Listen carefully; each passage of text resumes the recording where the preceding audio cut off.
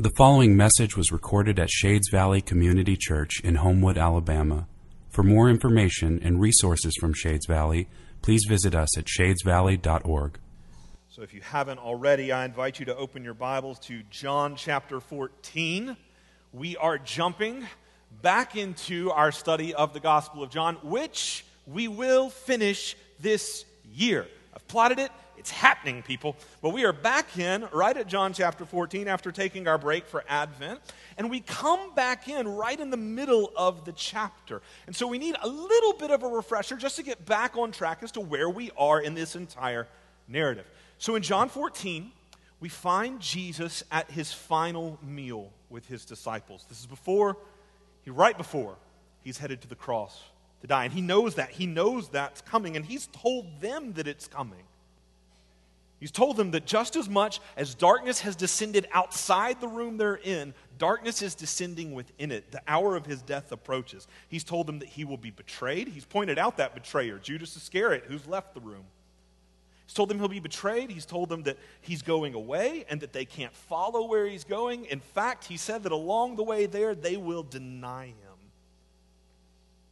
And so it's right in the midst of that descending darkness, of that deepening despair. I hope you feel it inside of these disciples. It's right in the midst of all of that that Jesus speaks the words of John chapter 14 and verse 1. Look at it. Let not your hearts be troubled. Like, how? In light of all that's happening around them, in light of the situation that they're in and what he's telling them, then comes this command, let not your hearts be troubled. The question is how? And he answers it immediately. Let not your hearts be troubled. How? Believe in God. Believe also in me. Have faith in me.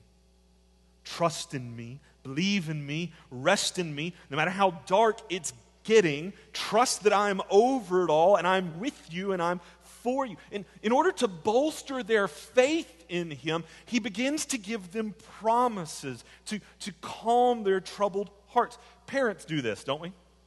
Like, this is the way we parent. This is how my parents parent me. I remember when I was a kid, whenever I had a loose tooth, my dad would ask me if he could wiggle it. And I would not let him because I was afraid he's going to yank it out. And so, to bolster my faith in him, he would make promises. I'm just going to touch it. I just want to say, I promise, I just want to see how loose it is. I promise I'm not going to hurt you. And his promises stirred up faith in me so that I would let him touch it. And of course, he was lying. And as soon as he touched it, he would yank it out. I would never do that to my children. Not a single one of the 5 of them. And yes, the 5 of them, Shades Valley. We got another one coming in July. I love that mixed reaction. Like, have you like, oh. Oops. Anyway, that's beside the point. Just like my dad would speak promises to stir up faith in me in a much greater way. That's what Jesus is doing with his disciples here in John 14. His disciples are like children who are afraid they're about to be orphaned. That's the metaphor he uses in verse 18.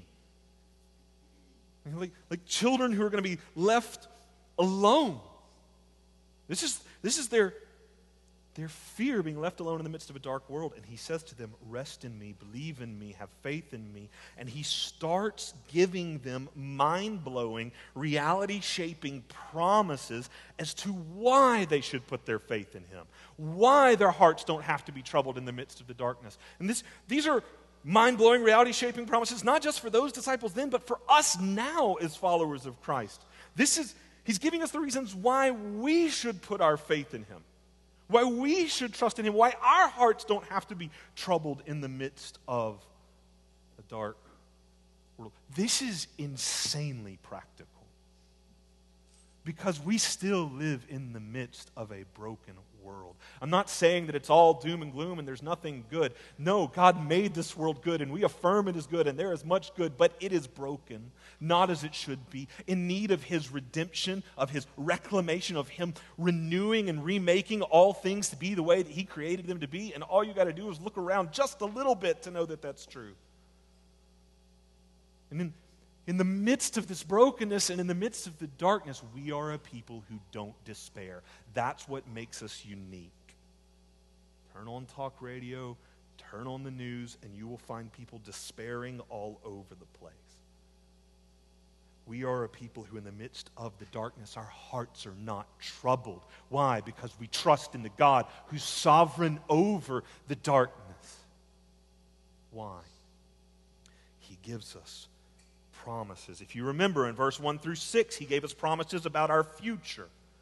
Basically that it's secure, that one day we will make it home to be with Him and have joy in His glorious presence forever. And He gave us those future promises in order to lay a foundation for present promises. If He's promising our future, if that is secure, then He's got to also be promising everything we need to get there. You see how that lays a foundation for present promises. So He lays the foundation, then He begins to unfold promises for their present. And in verses 7 to 14, we focused in on two primary promises. Jesus promised His disciples and us that now, in our present, even though He's going away, number one, that won't decrease our ability to know Him. It will actually increase it. And number two, He promised that in His going away, that would not decrease His work among us, but instead it would actually increase His work through us. Do you remember that? He gave us a promise about our knowing and our doing. It's a promise of presence and power. It's a promise to provide all we need until we get all the way to glory. Our knowing of Him increased. He's present with us, even though physically not here. Our knowing will increase. His doing through us increased. Presence and power increased. And after we finish looking at all of that, my reaction is, that's awesome. But how? How does that actually happen? Like, thank you for the promises, Jesus. But this is kind of counterintuitive. Your going away increases my ability to know you. Your going away increases your work through. How does that work? How do I know that you will provide your presence and power so that my heart won't be troubled? I mean, don't forget, that's His goal, that our heart won't be troubled. He could be lying, like my dad, only this wouldn't yank out our tooth, this would yank out our hearts. How do I know that His promises are for real? How do I know He is present? How do I know He is working His power through me? In John chapter 14, verses 15 through 26, our passage that you just heard read, Jesus tells us how. How. He tells us how because he doesn't just want us to have the promise that we'll know Him more or have the promise that He'll do more through us. He wants us to experience that reality. He wants us to know what that looks like, what to look for, how to know it's actually happening in our lives. Do you experience the reality of the presence and power of God in your life? Could you answer that question? Could you say, yes, and here's how, and here's how? I want you to be able to do that. Jesus wants us to be able to do that. He wants us to experience His presence and His power. He wants you to know that's happening so that your heart won't be troubled. So, He tells us how these promises are going to be kept. Let's see it together. Got the map. Know where we're going. Let's go there. John chapter 14, we're going to start in verse 15. Jesus is speaking, and He says, if you love me, you will keep my commandments. If you were listening during the reading earlier, you know that Jesus actually repeats something along these lines. He does so 4 times here in verse 15, then he's going to say it again in verse 21, verse 23, and verse 24. And what he's doing is he's making explicit who his promises are for, namely, true disciples. True disciples. All throughout this gospel, as we've journeyed through the Gospel of John, we have seen Jesus again and again and again distinguish between true faith and false faith, faith that just kind of hangs on to him for a little bit. True disciples and false disciples. And at the bottom, the foundational level, what we've seen to be the difference, the fundamental difference, is that false faith wants something from Jesus. True faith wants Jesus. For false faith, Jesus is a means to another end. For true faith, Jesus is the end. False disciples want to follow Jesus, reverse that. False disciples want Jesus to follow them where they lead and work his power for their glory and in their favor, how they see fit. True disciples want to follow Jesus' lead for his glory. Is that not what Jesus is saying right here? If you love me, you will obey my commands. It's what you'll do because you love me and you want to go where I go. You want to follow where I lead. It's what you want. And here's the deal.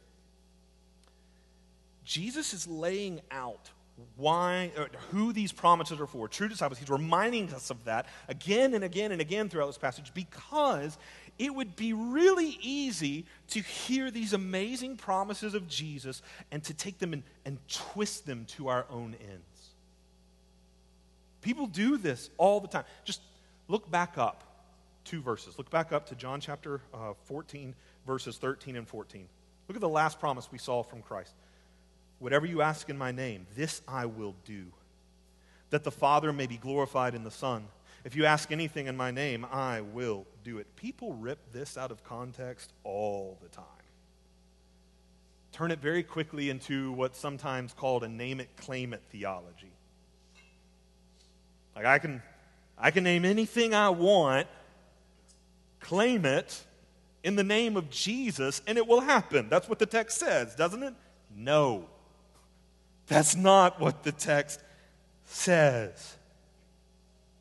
To ask for something in the name of Jesus means to ask, not to use his name as like a magical formula just to get what I want. It means to ask for something in accordance with who he is, in accordance with his will, in accordance with his desires, in accordance with him to accomplish his purposes for his glory. That's what the text says. Look at it again. Whatever you ask in my name, in line with me, in line with who I am, in line with whatever you ask in my name, this I will do so that the Father may be glorified in the Son. To accomplish my purposes, my will for the glory of my Father. So, as Jesus continues to make incredible promises about his presence and about his power that people love to rip out of context, use however they want to, as he continues to make those, he's going to clarify again and again that these promises are for true disciples who desire him, love him, so that they keep his commands for his glory. Because they love him, their aim is to follow where he leads. So it is to true disciples that Jesus makes these promises. My going away won't decrease your knowing me, it'll increase it. It won't decrease how much I'm working among you, it will increase my working through you. How? Jesus, we're back to our original question. Jesus begins to unfold that in verses 16 and 17. And I will ask the Father, and he will give you another helper to be with you forever, even the Spirit of truth. Later he'll call him the Holy Spirit. This is why we've got to know who it is that Jesus is talking to true disciples who want what he wants, because people love to create their own doctrines, their own teachings, ideas about the Holy Spirit, who he is and what he does all the time. Jesus says, no, I'm going to tell you who the Spirit is. I'm going to tell you what he does. those who love me, who seek to follow me. He is for them, and I'm going to tell you how. I'll ask the Father, and he will give you another helper to be with you forever, even the Spirit of truth, whom the world cannot receive, because it neither sees him nor knows him. You know him, for he dwells with you and will be in you. How will our knowing Jesus increase, even though he's going away? Through the Holy Spirit. How will Jesus work through us? How will his work through us increase, even though he's going away? Through the Holy Spirit. Jesus says that he and the Father will send another helper. Parakletos. Some of you may have heard that word before. Paraclete means comforter or counselor. Don't think, when you hear counselor, don't think like someone who sits and listens to you and then gives you advice. Think courtroom. Think lawyer. I've got to confer with my counsel. It's just someone who comes alongside you to stand for you, to fight for you, to comfort you when you are on the line. This comforter, counselor. The idea is that just as Jesus has been with the disciples, now another. Do you notice that word? Allos in Greek. I tell you that because there are two words for another or other in Greek. Allos and heteros. Allos means another of the same kind. Heteros means another of a different kind. Allos, another helper, just like me, Jesus says. I am God in the flesh. I'm not giving you something less than. You're still getting God, a very God.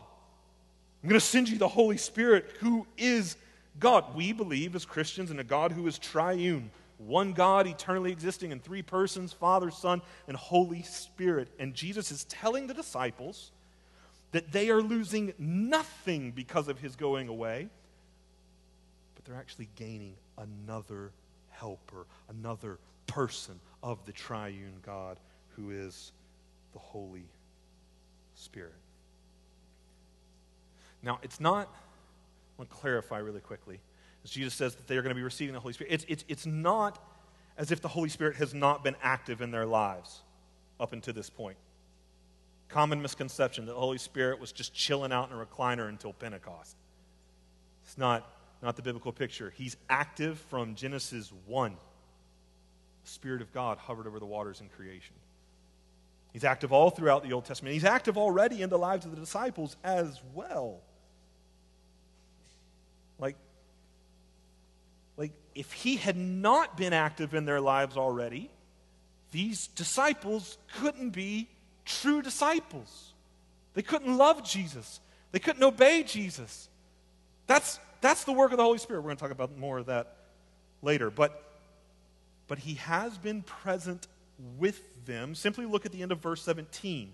Did you catch it right there? Jesus says, you know the Holy Spirit, you know him, for he dwells with you in the present, and he will be in you. In other words, what's about to happen is that the relationship with the Holy Spirit is about to change.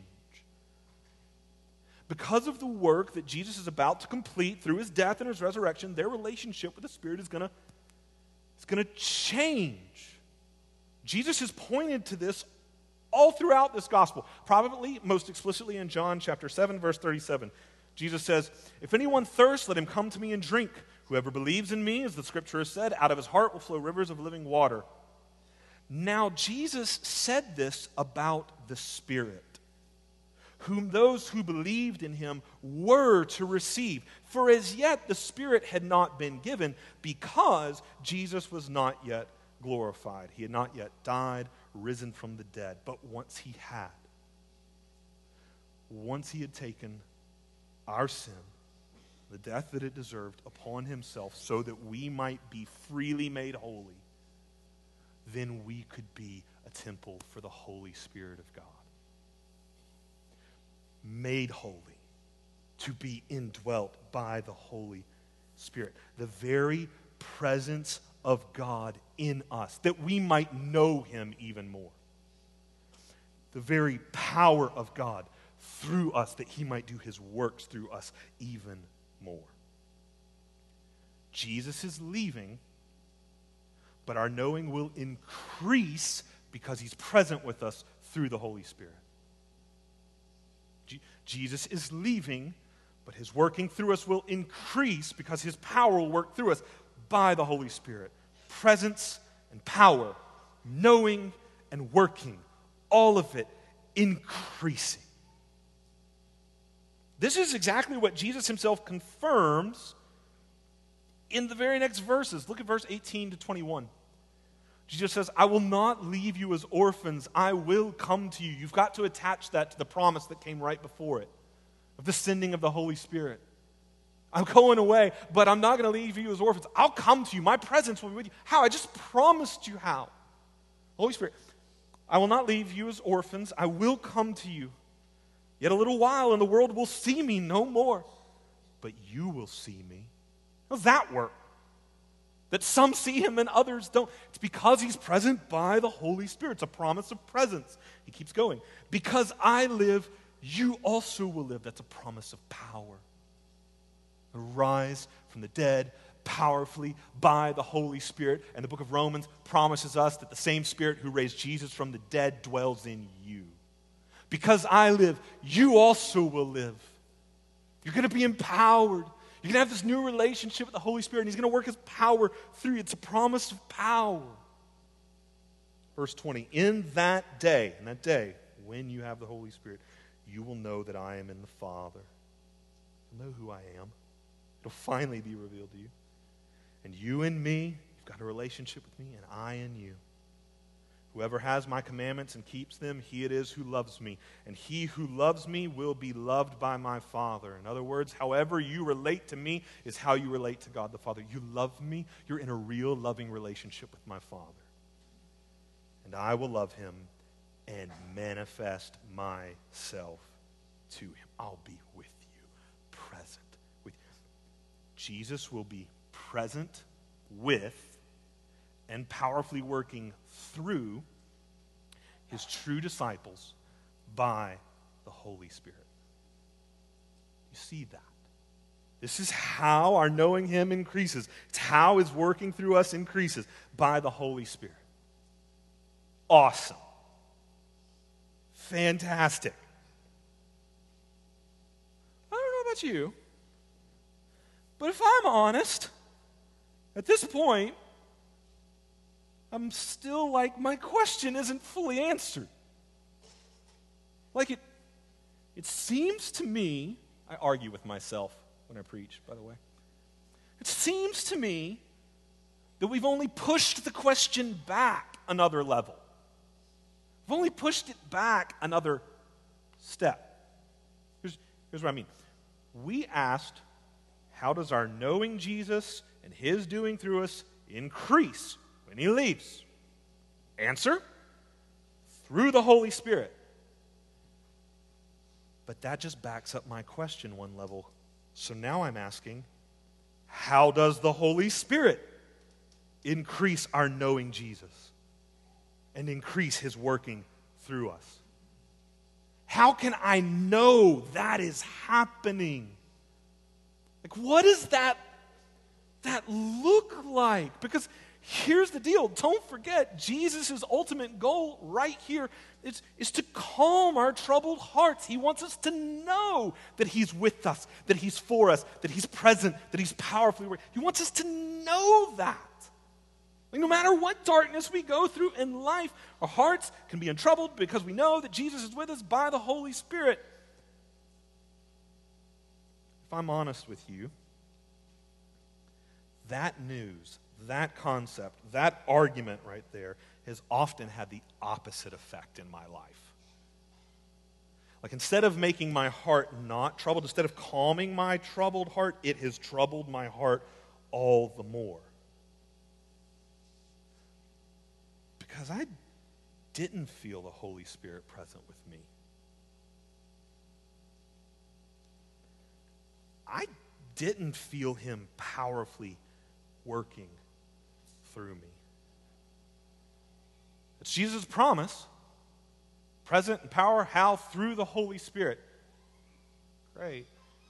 I don't feel that. And And I'm not alone in having felt that way. I've been at this now in ministry for 17 years. And I have counseled person after person after person around this issue, maybe more than any other. I've counseled person after person who doubts the presence and power of God in their life.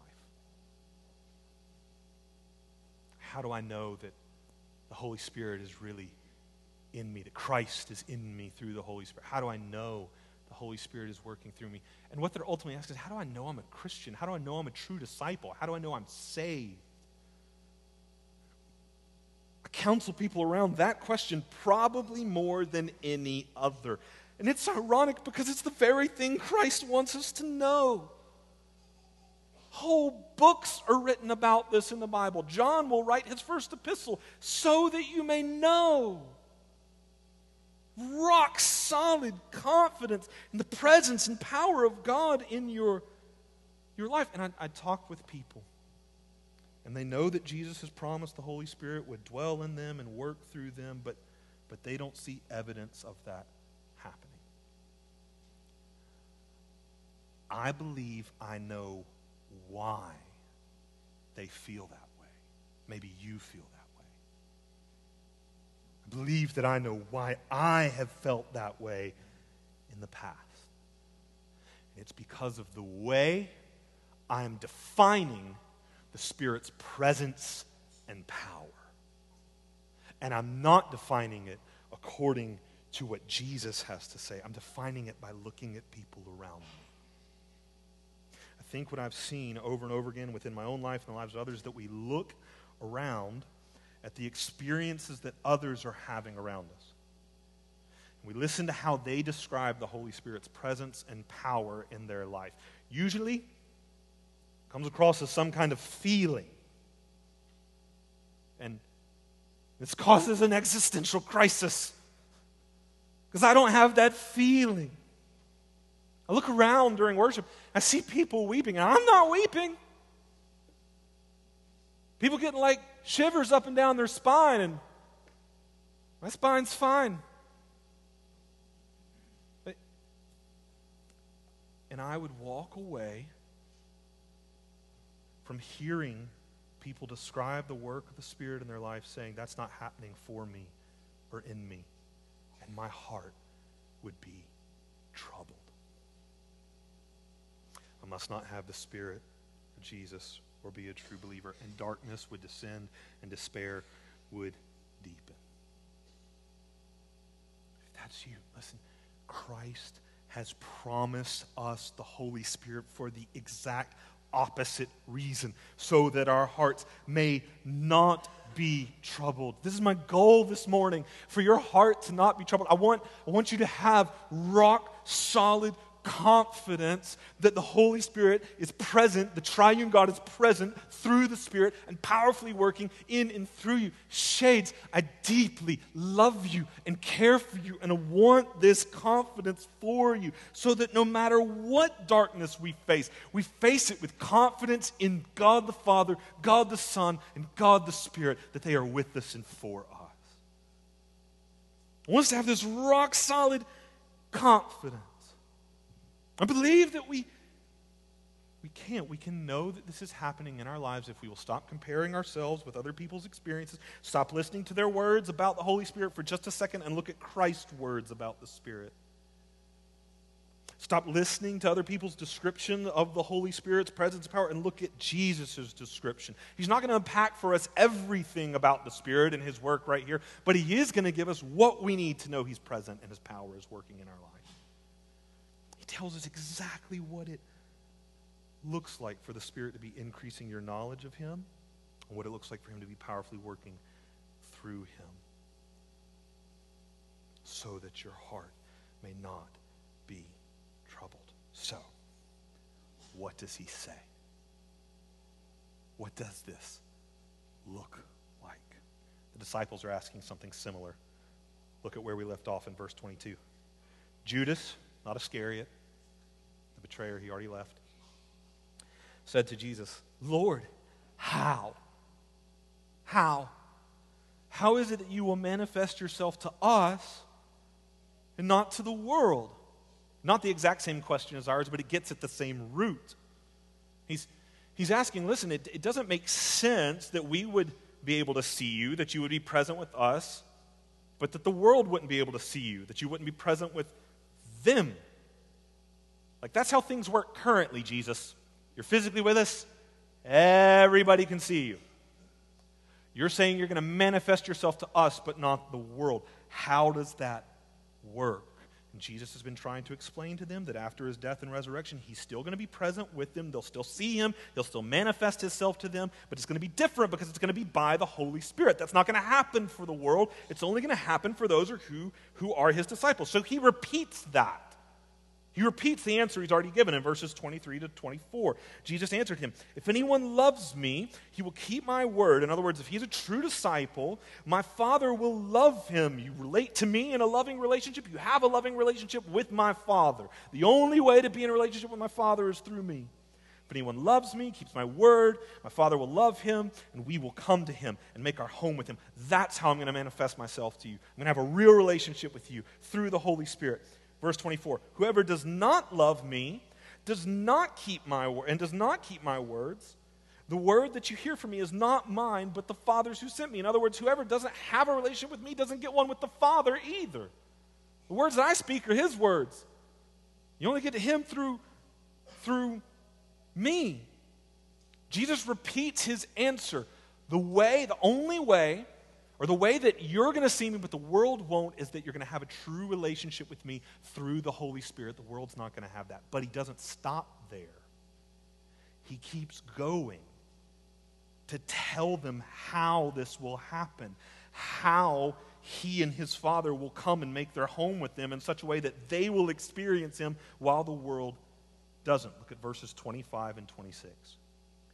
These things, like what I just said, these things I have spoken to you while I'm still with you. But the Helper, the Holy Spirit, whom the Father will send in my name, he will teach you all things and bring to your remembrance all that I have said to you. Jesus says, I've been here with you, revealing myself to you, making myself and the Father known to you through my words. These things I've spoken to you. Jesus himself at the beginning of this gospel is called the Word incarnate. He's been revealing who God is, speaking it, showing it. He says, I've been speaking to you, these words that I've spoken to you, I've been making known who I am, who the Father is, and this is going to continue even after I leave. It's going to continue through the Holy Spirit. He's going to work through my words. Did you see that? He will bring to your remembrance all that I have said to you. The Spirit is going to work through my words. You will find this combination all throughout Scripture. Word and Spirit. Word and Spirit. The Spirit works through the Word. Look for it. It's everywhere.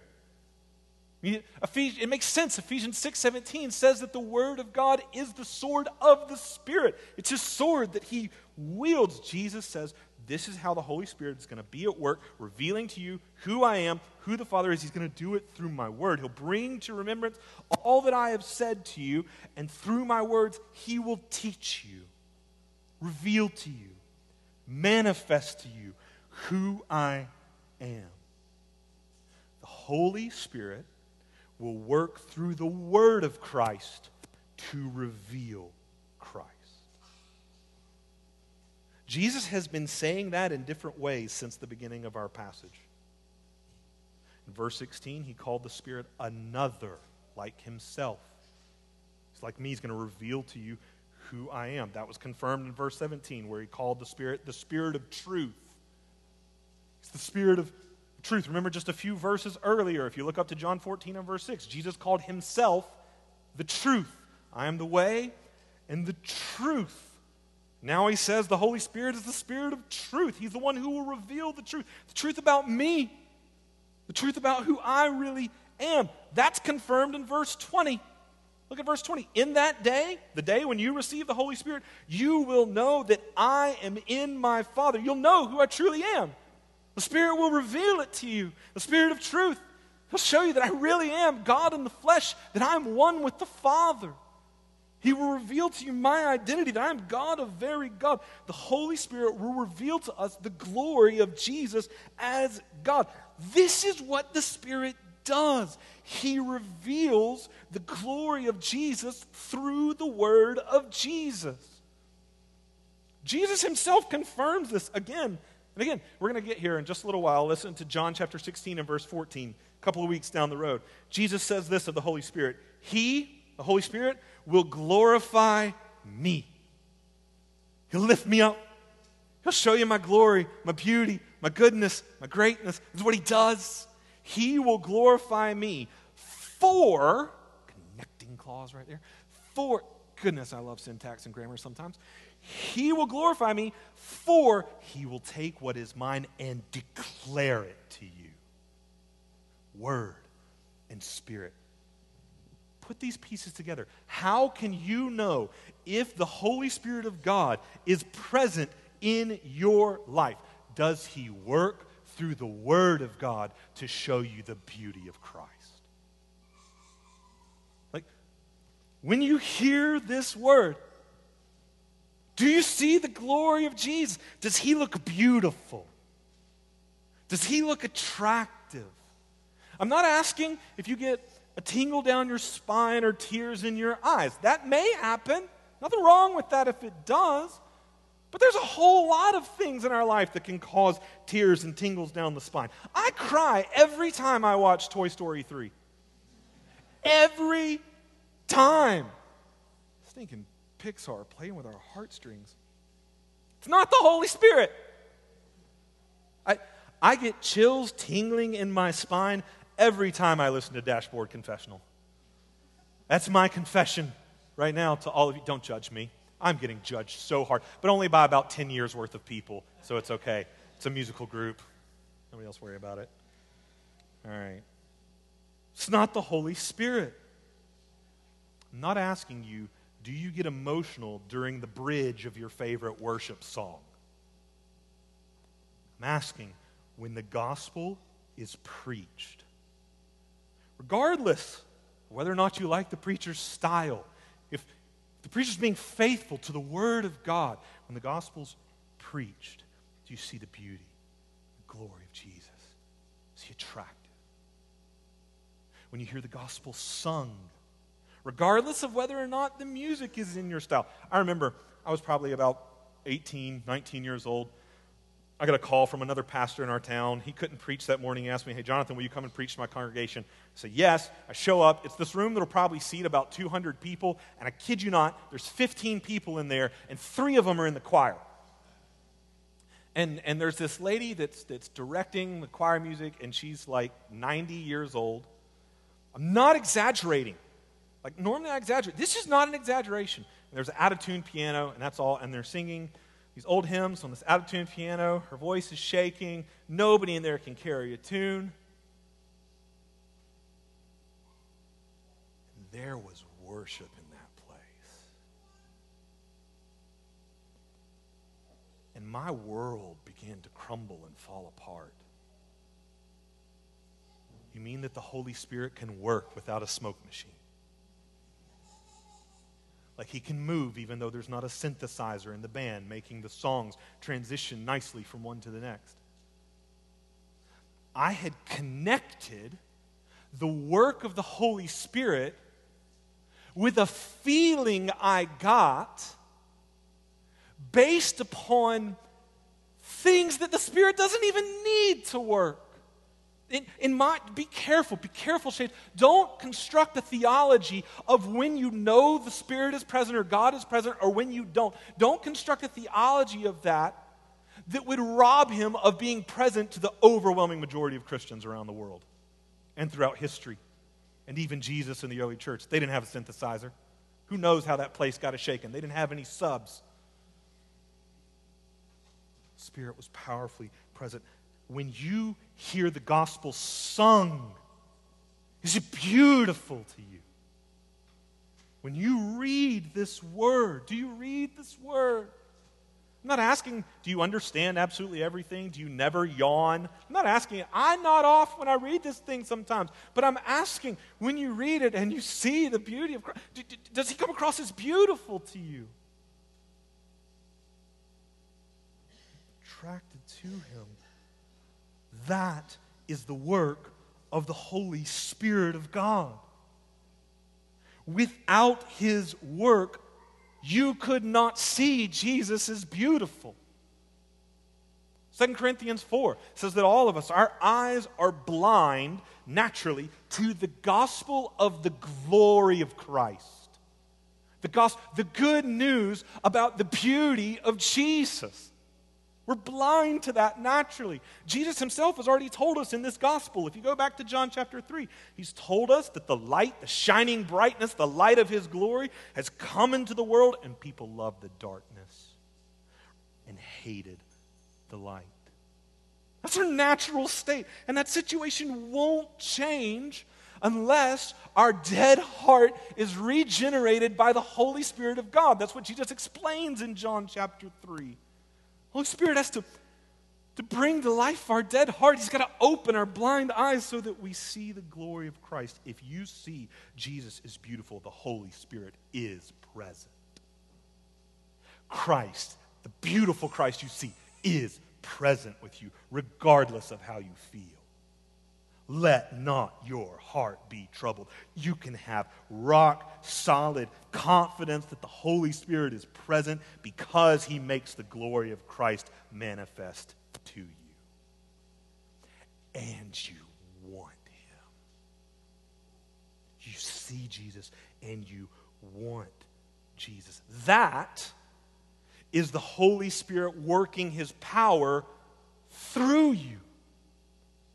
He reveals the presence of Christ, his beauty, to you, and then he works his power through you. You want that.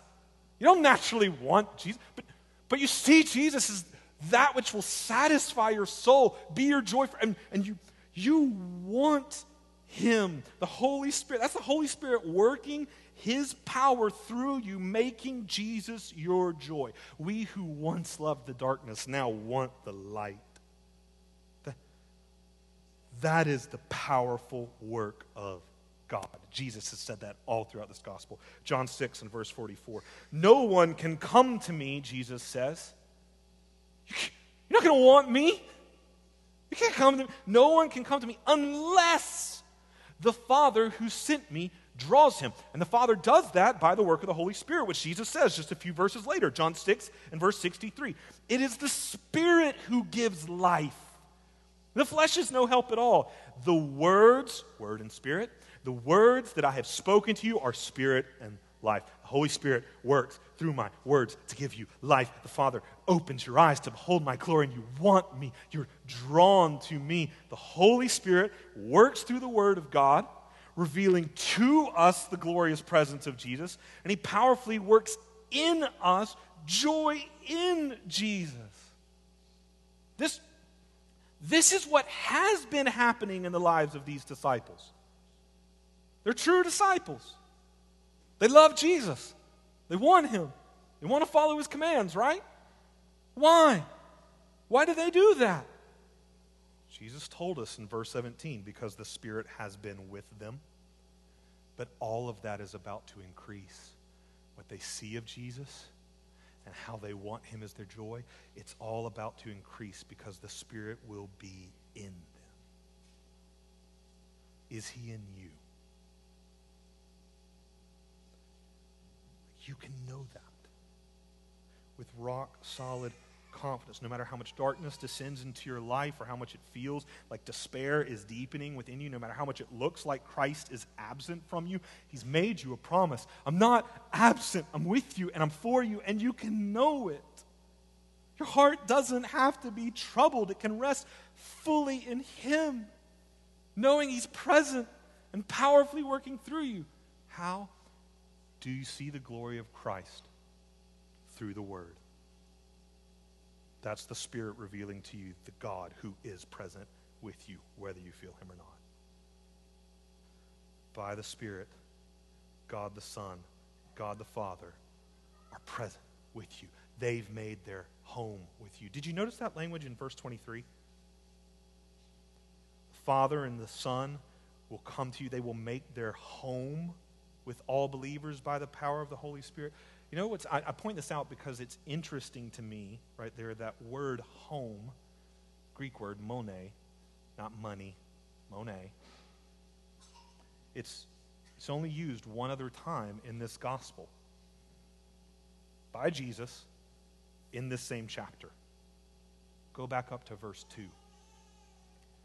Jesus says, in my Father's house are many rooms. Mone. That's the word. If it were not so, would I have told you that I go to prepare a place for you? And now in verse 23, Jesus says, Father and I, by the Spirit, will come and make our room, our dwelling, our mone with you. Do you see what Jesus is saying? Yes, he's saying, yes, I'm going to prepare a place for you, but right now, in your present, I have a place with you.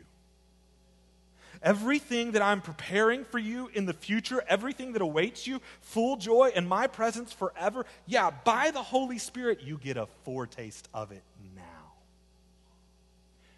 Do you see the glory of that? You only can by the Spirit. And do you want it? You only can by the power of the Spirit. Do you want Jesus? That's the Holy Spirit working powerfully through you. It's not natural to love Jesus. It's a supernatural miracle.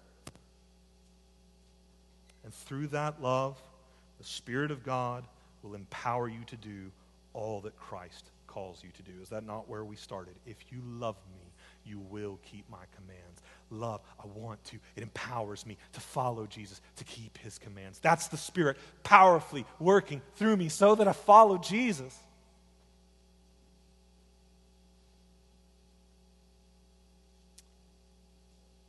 I'll close with this. Try and put the whole picture together. Some of you have heard this story before, but it's the best one I got. I can't think of a better one. The first time that Kara saw an ice cream truck, it freaked her out. It was my oldest daughter. She was like 4 at the time. She was scared. She started running away from the truck. I mean, it's a strange-looking van, blaring music, driving straight at her. But I told her, I was like, baby, don't be afraid. It's an ice cream truck. We can get ice cream. And through my words, her eyes were opened to the glory of the truck. And a powerful joy welled up inside of her. And she would follow whatever command I gave her, whatever command that driver gave her, in order to satisfy the longing of her heart. Stand here, baby. Okay, I'll stand there. Wait here. Okay, I'll wait there. You got to pick out I'll pick out my ice cream. You got to pay money. Okay, I'll pay money. I don't care what it costs. Like, these commands were not burdensome for her because she loves ice cream. This picture is not perfect, but I hope that it helps. Holy Spirit works through the Word to reveal to you the glorious presence of Jesus. And he empowers a joy, a love that clings to Christ so that you follow wherever he leads. He is the satisfaction of your soul, and his commands are not burdensome. John says it explicitly, 1 John 5:3.